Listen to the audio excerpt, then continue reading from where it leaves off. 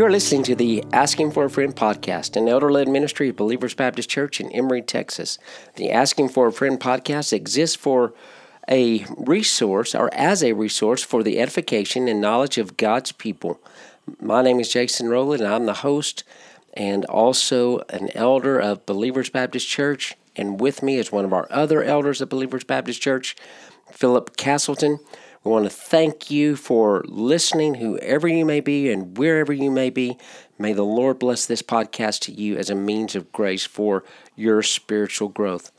Philip, we're in the middle of spring in Texas, and it's April, the third week of April that this podcast will be coming out. And it's always good to see the trees and the grass and the flowers bloom and get back to the warmer weather. It certainly is, especially after that 2 weeks of Alaskan winter we had. Yes. Well, we want to consider a question that has come up about turning the other cheek. And this would be a text that we're going to consider from the Sermon on the Mount in Matthew. And the question is, what does turn the other cheek mean? What does turn the other cheek mean? And before I read the text, let's think about it just for a moment. Does turn the other cheek mean that if someone attacks me physically, that I should let them do it? And I'm not actually expecting you to answer all of these possibilities. I'm just setting the stage for us to think about it. Sure. Does turning the other cheek mean that if someone is attacking my wife or my daughter, that I just continue to let that happen? Does turn the other cheek mean if someone comes and takes my car out of my driveway, I say, yeah, and not only that, but take the truck if you want, and here's the keys. It seems to be that this text would be used to defend a lot of rights and privileges that we think that we have, and that we would use to gain advantage or to manipulate somehow into our own personal gain. So we have to think about this, and I think it's an important text. It's a text that's probably misunderstood and misapplied as much as any text. Particularly, it seems there's a lot of misapplication from things that Jesus has said in the Sermon on the Mount, and this would be one of them. So let me just read the text, and then we'll talk about it and think about it. This is in chapter 5 of Matthew, beginning in verse 38. You have heard that it was said, an eye for an eye and a tooth for a tooth. But I say to you, do not resist the one who is evil. But if anyone slaps you on the right cheek, turn to him the other also. And if anyone would sue you and take your tunic, let him have your cloak as well. And if anyone forces you to go 1 mile, go with him 2 miles. Give to the one who begs from you, and do not refuse the one who would borrow from you. So, we have to keep in mind the context of the Sermon on the Mount. We're talking about a lifestyle and a way to relate not only to God but to others based on a deep, growing, abiding relationship with God. That's what this Sermon on the Mount, just in brief, would have some context for us to be able to understand this. Sure. We're talking about a lifestyle of a believer who has recognized their call to be holy just as he is holy. Yeah. He certainly has made a distinction from the beginning as to what a citizen of the kingdom rather looks like. When he starts with the Beatitudes and he explains the disposition of the heart, if you will, for one who belongs to the kingdom, which I really think is carried on all the way through this whole book, and then is warned about in chapter 7, right? There's the dangers that of not being a kingdom citizen and what that looks like. But here I think that's exactly right. I think that he is going and he's exposing the misunderstandings of the law and the standard that God requires of his people. And what a kingdom citizen looks like. He's exposing the misunderstandings and explaining the real intent of the law. For example, he goes on in several places in chapter 5 and says, "You have heard it said to those," and then he says, "But I tell you." Mm-hmm. You have said, but I tell you, right? You have said, don't commit adultery. I tell you, or even look at a woman, right? Here, that's what we have. You have heard that it was said, an eye for an eye and a tooth for a tooth, which actually the Bible plainly says in Exodus 21, verses 24 and following, Leviticus 24:20 and following, Deuteronomy 19:21 and following. All of these actually say at some point, an eye for an eye and a tooth for a tooth, right? Right. And then, which is the setting that he grounds this turn the other cheek passage in. But every one of those texts, he's establishing for a judicial system the limits within which they're supposed to act. He's not, with the exception of the one text in Leviticus where he is actually in the context of an assembly meeting together and acting in a judicial way, he is actually in most cases restricting the vengeful hearts of men from acting out in a way that they shouldn't. And he's actually, this eye for an eye, tooth for a tooth text, rightly understood, constrains us to only be able to go so far in judgment when someone does wrong. But the misunderstanding that the Pharisees brought to the text was that this was a command, right? That I must never seek mercy, never think in the context of grace, right? But if a person knocks out your tooth, justice demands that I must knock out your tooth. And Jesus is confronting this way of thinking, that the law's demands were on the heart. The law's demands weren't external only. The law reached further than that. This is why he kept saying, you've heard, but I tell you. And then he makes an appeal to the heart, right? The position of the heart. So when he gets to this text, he is actually saying, you've misunderstood an eye for an eye and a tooth for a tooth, and how the kingdom citizen is supposed to react in a situation where he has been violated. Let me tell you the right way. And that's when we get to our turn the other cheek checks. Text. Yeah.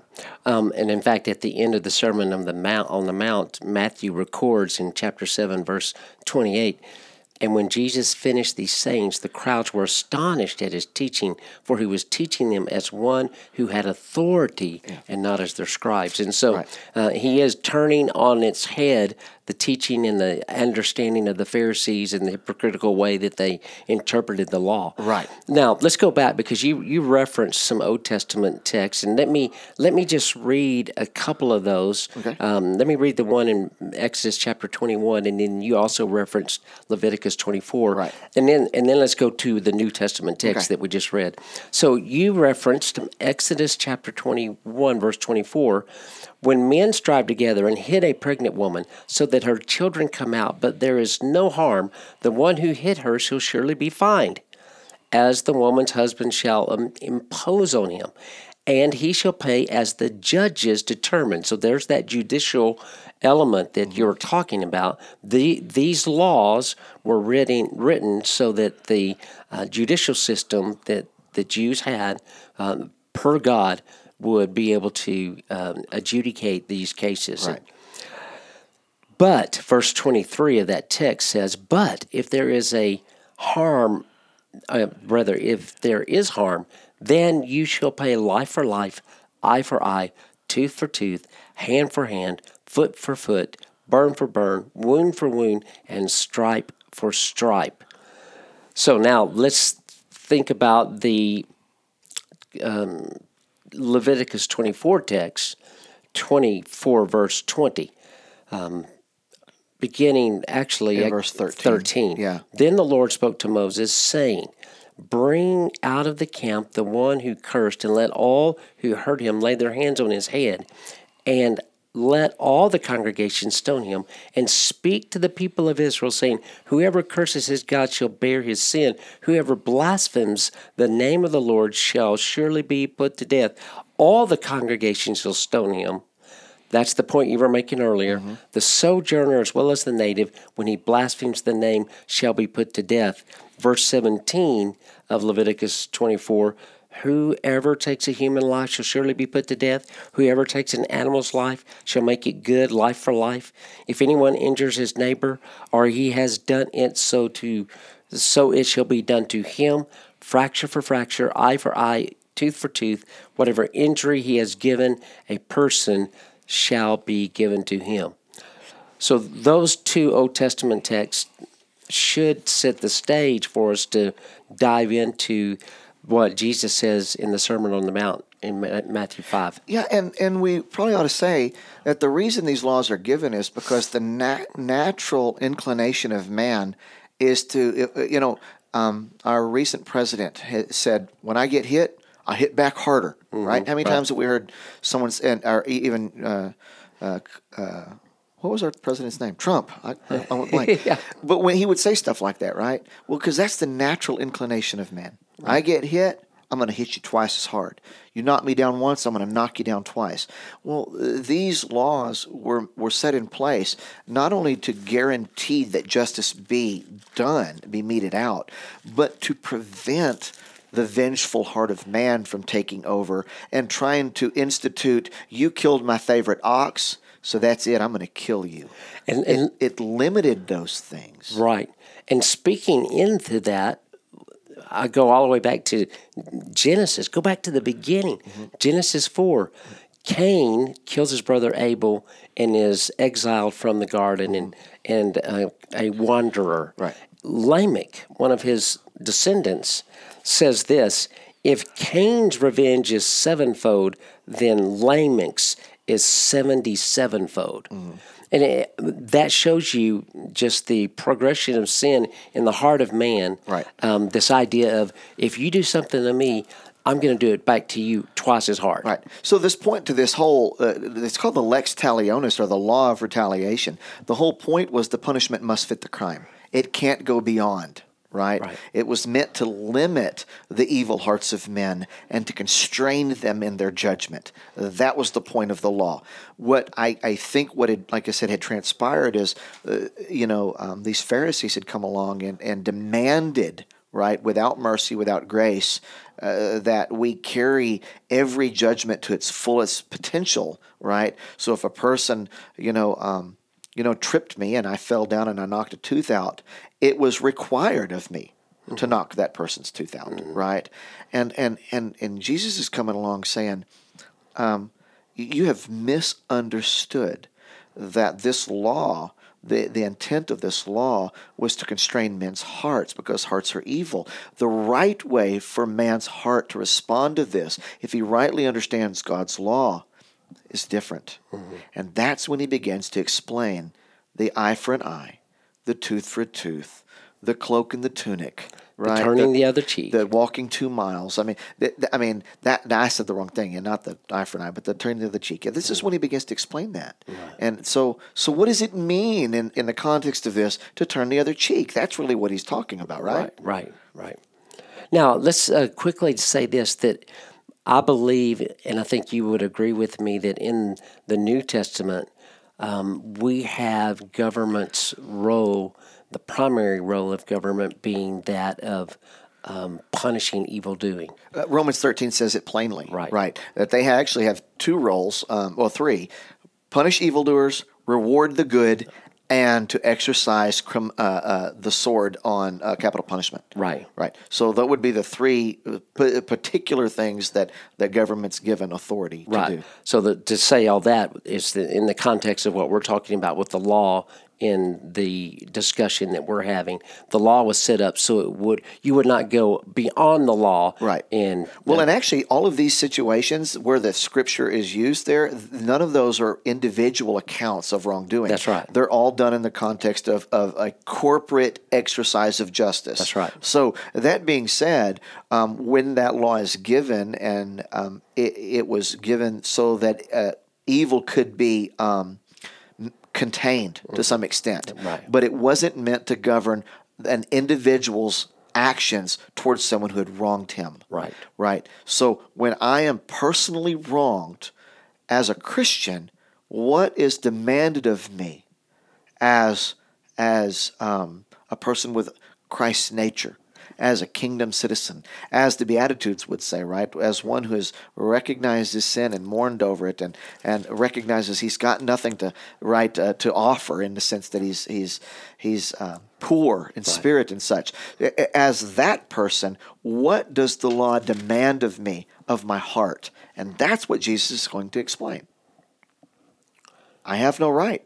If someone slaps me on the cheek, I'm to turn the other cheek. Right? This is meant, someone gives me a personal insult, which is not, this isn't, and to answer your question, to go back even for a minute, when you said, does this mean that a person can't defend themselves? Remember when you asked the questions in the beginning? This has nothing to do with being personally attacked physically and someone wishing to harm you. The picture here is of someone insulting you. Right. They're making a personal insult on you. They're questioning your character, or they're talking about how ugly you are, or they're calling you you're fat, or this is a person who is, and maybe they've done it in a physical way. The picture here is of someone who's backhanded someone, not in such a way to hurt them, but in a way that says, I think you're trash. Yeah. Right. Now, what are you supposed to respond? Yeah, they're treating you with disdain. And, yes. Personal indignity. Right. That's so. In the question here, he says, when that insult comes, when that assault on your character, on your name, on your person, when it comes, what do? Jesus says, it's not insult them back. That would be a misunderstanding of the Pharisees. Eye for an eye and tooth for a tooth. Mm-hmm. It's not that. It's turn the other cheek. And the whole point is, when we're in Christ, our rights are given over. We no longer have rights to personal a regard for self in that sense, right? To pride and dignity, and we're called to die to ourselves. We're called to die to our rights. We're called to die to this need, if you will, to hang on to personal honor and dignity and such. This is what he's calling for. Right. This is so countercultural, though, Philip. This is so countercultural.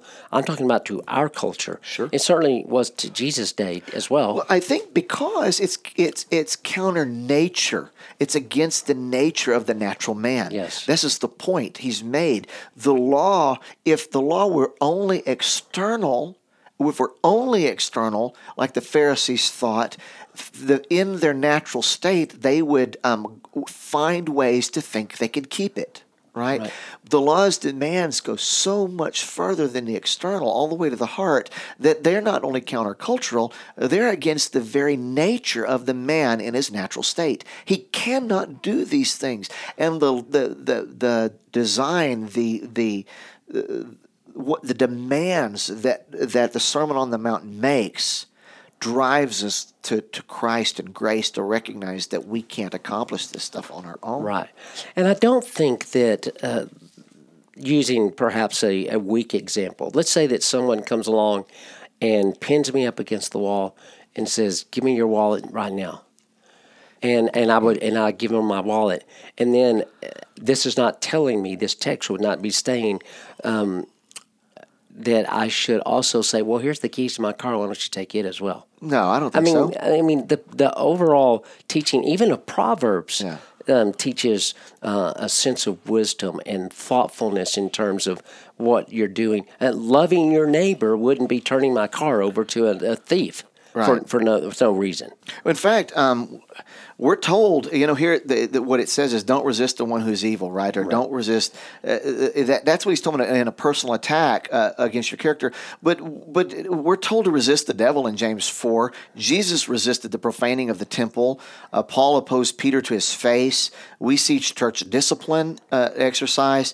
We're told to remove wickedness from the congregation. This doesn't mean that all evil in itself can't be questioned or even braced against, right, or responded to. Right. That's not what's being dealt right. with here. There are many calls to deal with evil specifically, and we're going to deal even more specifically with it in another podcast on this topic. We are not called not to be discerning. We're not called not to be responsive to some extent to evil. Right. But even to judge it. yes, we are. But the question, the thing that's being addressed here is when I am insulted, I don't get to demand my rights. Right. My rights to insult you back. My rights to expose you for hypocrite or my whatever. That's what's being called against here. The idea that I can take this law of retaliation and apply it to me personally and think that it's okay for me because my pride was wounded to go out and say something vile against my neighbor. Yeah. Or exact some kind of personal vengeance that's even greater than what the crime was against my person. Yes, because my person is now Christ's, right? Right. I've given myself to Him.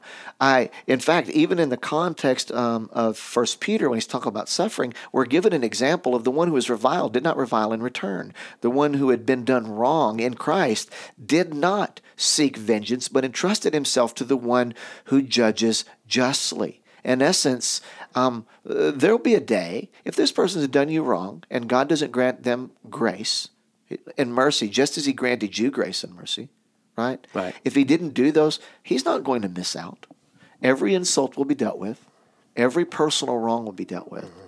But for you, your response to that personal wrong can't be vengeance. We're supposed to entrust ourselves to the one who judges justly. Ours is to respond in mercy. So you're saying, as far as your interpretation and thought about what Jesus is saying, turning the other cheek is basically that we have no rights. Yeah, and I think that as he goes on through the text, I think he's going to make that point over and over. Okay, so the next piece of that would be the idea of somebody taking your tunic, and then you would give them your cloak as well. Right. So how do you think about that? How do you understand that to be? Well, it's the same argumentation. In essence, the person's cloak was probably their biggest symbol of financial wealth. I mean, a lot of times clothes was how they had wealth, right? A good piece of clothing would have been worth a lot of money. But here's the deal in a situation, but the law actually required that a person, if you offered up your piece of clothing as you signed a note, a pledge, and used your coat as a pledge for that, and you violated it, then I could come. You violated your part of the agreement. I could come and take your cloak, right? Right. But the law said that I couldn't keep it overnight because it was the way that you kept warm, and it was one of the things that you needed for personal safety and security and just Comfort and survival, right? Right. So I couldn't keep it overnight. I could take it, but I had to give it back. So if you signed your cloak over for collateral for a loan, but you faulted on the loan, they could come and take it, but they couldn't keep it for long. They had to give it back. Okay. Right, yeah. But here's what the argument's saying. If you've done that and you violated a person, you didn't keep up with your agreement, and they have sued you for your cloak, give them your undergarment as well. And I think the point he's making is reconciliation between you and your brother is more important than your personal safety, your personal security, your personal wealth, whatever the case may be. The point is you have no right to personal security or individual. When it comes to individual relationships, they trump that, right? So we've given up, in the sense, a right to dignity, honor, self. Yeah, those and now things. we've given up a right to security, Right, comfort, yes, convenience. But now the tunic would be the undergarment, and let's say in this text it would be that you have given your tunic for collateral and you faulted, and then he comes and says, okay, I got your tunic, and you would say, well, take my cloak as well, because the cloak from the law would be the most important. Yeah, the part that they had to give back. Right. You're right, I missed out. Yeah. But the point is, either way, Right. that he had to give it up. Right. And the point that he's making is, why would I give both? Well, I'm the one who's defaulted, right? Right. He's come and he has sued me to try to make right. Right. But instead of just making sure that he gets what's owed to him and that's it, no, I should be seeking reconciliation. Right. And if that means that I give him all of it, right? I just give it all to him because my personal safety is not as important as the reconciliation between me and my brother and the relationship there that's important. That needs to be established. Right. He has done only what is within his rights in the law to do. Yeah. Now, that doesn't mean that he might not have foregone his opportunity to take you before the judge. Right. Maybe that was the right way to act. But even if he didn't follow the letter of the spirit of the law, but the letter, to exact from you what you owe, your response should be seeking reconciliation. Right. Even if it means giving up personal safety. Right, or comfort or convenience, which would be more in line, I think, with our culture. I mean, we're so geared for personal comfort. We're so in tune to our personal convenience, and our whole society, every part of our day seems to run on how convenient can it be. Yeah. In fact, we were talking about this at lunch, ease and being able to do a job with ease is better than having to do the hard work sometimes. Thanks for bringing that convicting word, Jason. Okay, so the idea of turning the other cheek is in this text. Mm-hmm. The idea of taking, or rather giving your cloak is in this text. What about this idea of going 2 miles? You're asked to go 1 mile, but you offer to go 2. Sure, the picture is of a Roman soldier coming along, right? Because they could demand of you, to carry their garment, their pack, their gear, whatever, a certain distance. Usually, I think it's been understood a mile or whatever. His argument is, if they bid you go 1, go 2. And I think to be short and to the point, again, this is a giving up of personal time and convenience. Liberty. Yeah, it's a good... we love our liberty, don't we? And we love to claim it. I have the right to. I am... Even in the context of Christian, we like to argue for Christian liberty all the time. Even though it's so funny that Christian liberty is always constrained by the needs of my brother. Always constrained by the needs of my brother. Mm-hmm. And here, we're not talking about a brother in Christ necessarily. We're talking about a Roman soldier coming along. But the point that's being made is your liberty is also constrained by the needs of the lost neighbor who bids you do something you don't want to do. You have no right to time or freedom. Right. Give them. Go extra. Do the extra because it's not your time. Right. Now, is the point, in your mind, Philip, is the point of this to distinguish the kingdom life compared to the world's life? The witness, the evangelistic piece of this would be, what makes this person willing to give me their cloak? What makes this person go with me 2 miles without complaint? Oh, I think that the point is that the kingdom life is a transformed life. I think that would be the point from the very beginning. I mean, when he says that blessed are those who, in verse 3, are poor in spirit, well, if you have a right understanding of what it means to be poor in spirit, you recognize that's not something that you can bring about in yourself. That the recognition of not having any merit before God is a God-given gift. It's an act of it's a grace that we've been given. The mourning over sin. All of these things are pictured that God has done a work. He's transformed a life. He's transformed a mind. So when we get to all of these things, the contrast is between the natural way of thinking and what God has done in a person and instilled in a person, the new nature and new desires that are instilled in us, and we fail them. We can't do them perfectly. But the law that's being expounded in the Sermon on the Mount is only possible at all for those who are in Christ and have a new nature. Right. In the power of the Spirit. So I think the distinction is between the natural response, which seeks justice, rights, and at all cost, right? Right. Versus the one who says, something greater The kingdom is greater than this. I rest in Christ and His work in me. I don't need to be vindicated here and now. I don't have to hang on to my personal rights. I don't have to. I don't. All these things don't have to manifest themselves right now, because there'll be a time when God will do what is just and right and vindicate me. Right. Okay, so we've dealt with from the text the idea of giving, or rather turning the other cheek, giving the person your cloak, walking with the person 2 miles. And then the last piece of this would be a beggar comes and you do not refuse what he needs. Yes.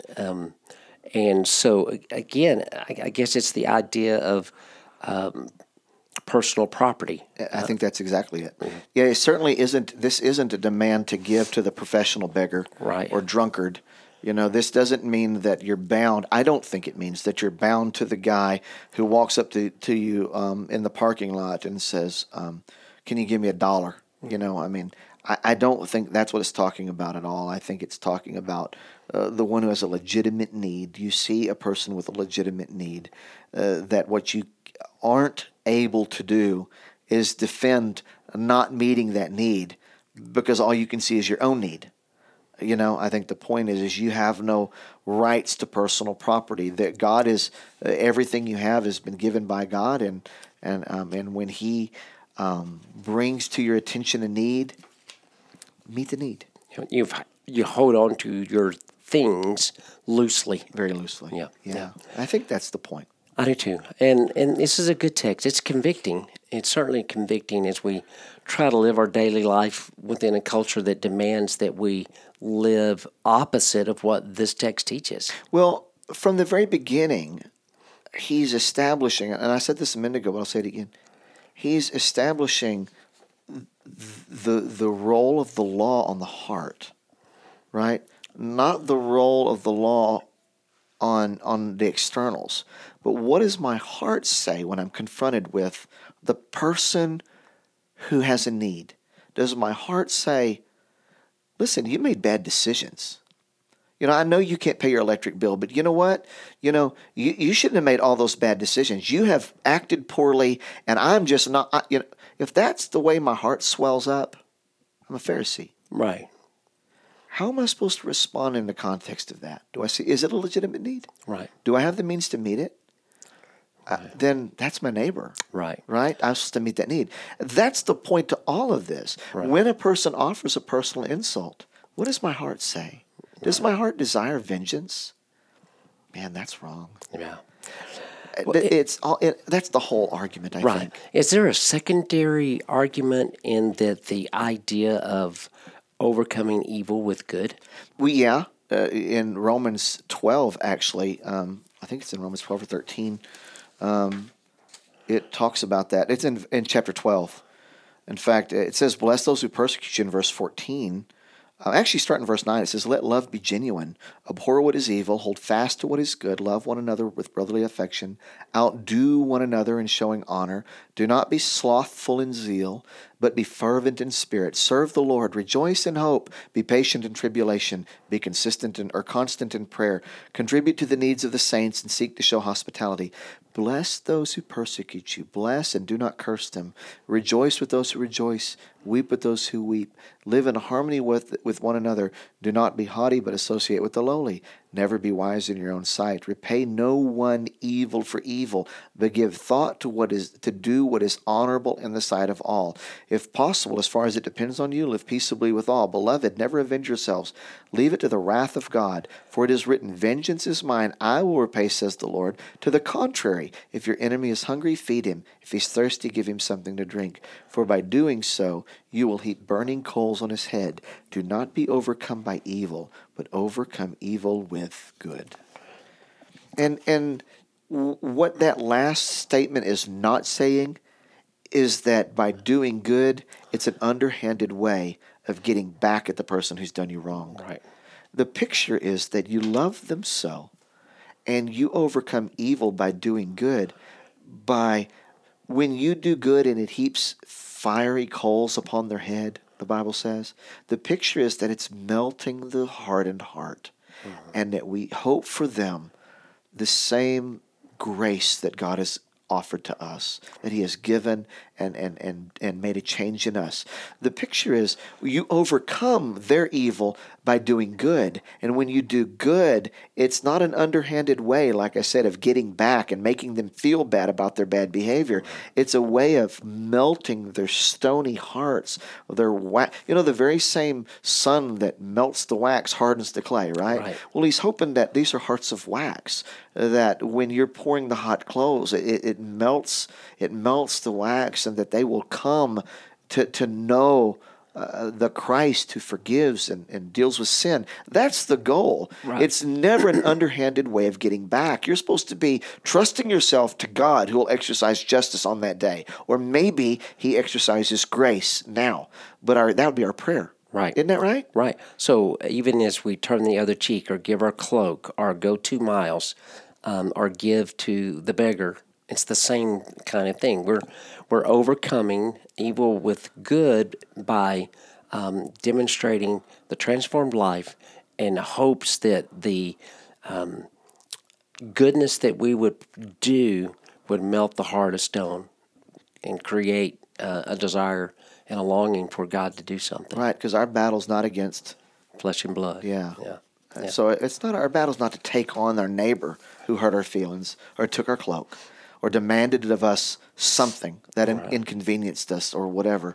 Our goal is to see them in Christ, right? Right. And because of that, I can give up all personal rights in hopes that God will use my right reaction to their wrongdoing in a way and such that'll soften their hearts and bring them to Christ. Right. Echoes of 1 Corinthians 13.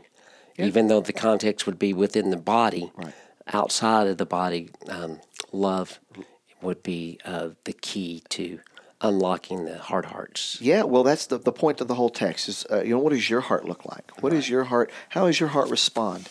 Because if it's responding in the way the Pharisees did, you've got a lot of soul searching that needs to happen. You've missed the point. You have missed the point. Right. Well, thank you so much for listening to this podcast. We pray that it's a blessing and an encouragement and some spiritual help to you. We always appreciate any ratings, reviews, or shares. Those are always helpful. And so may the Lord bless you and keep you.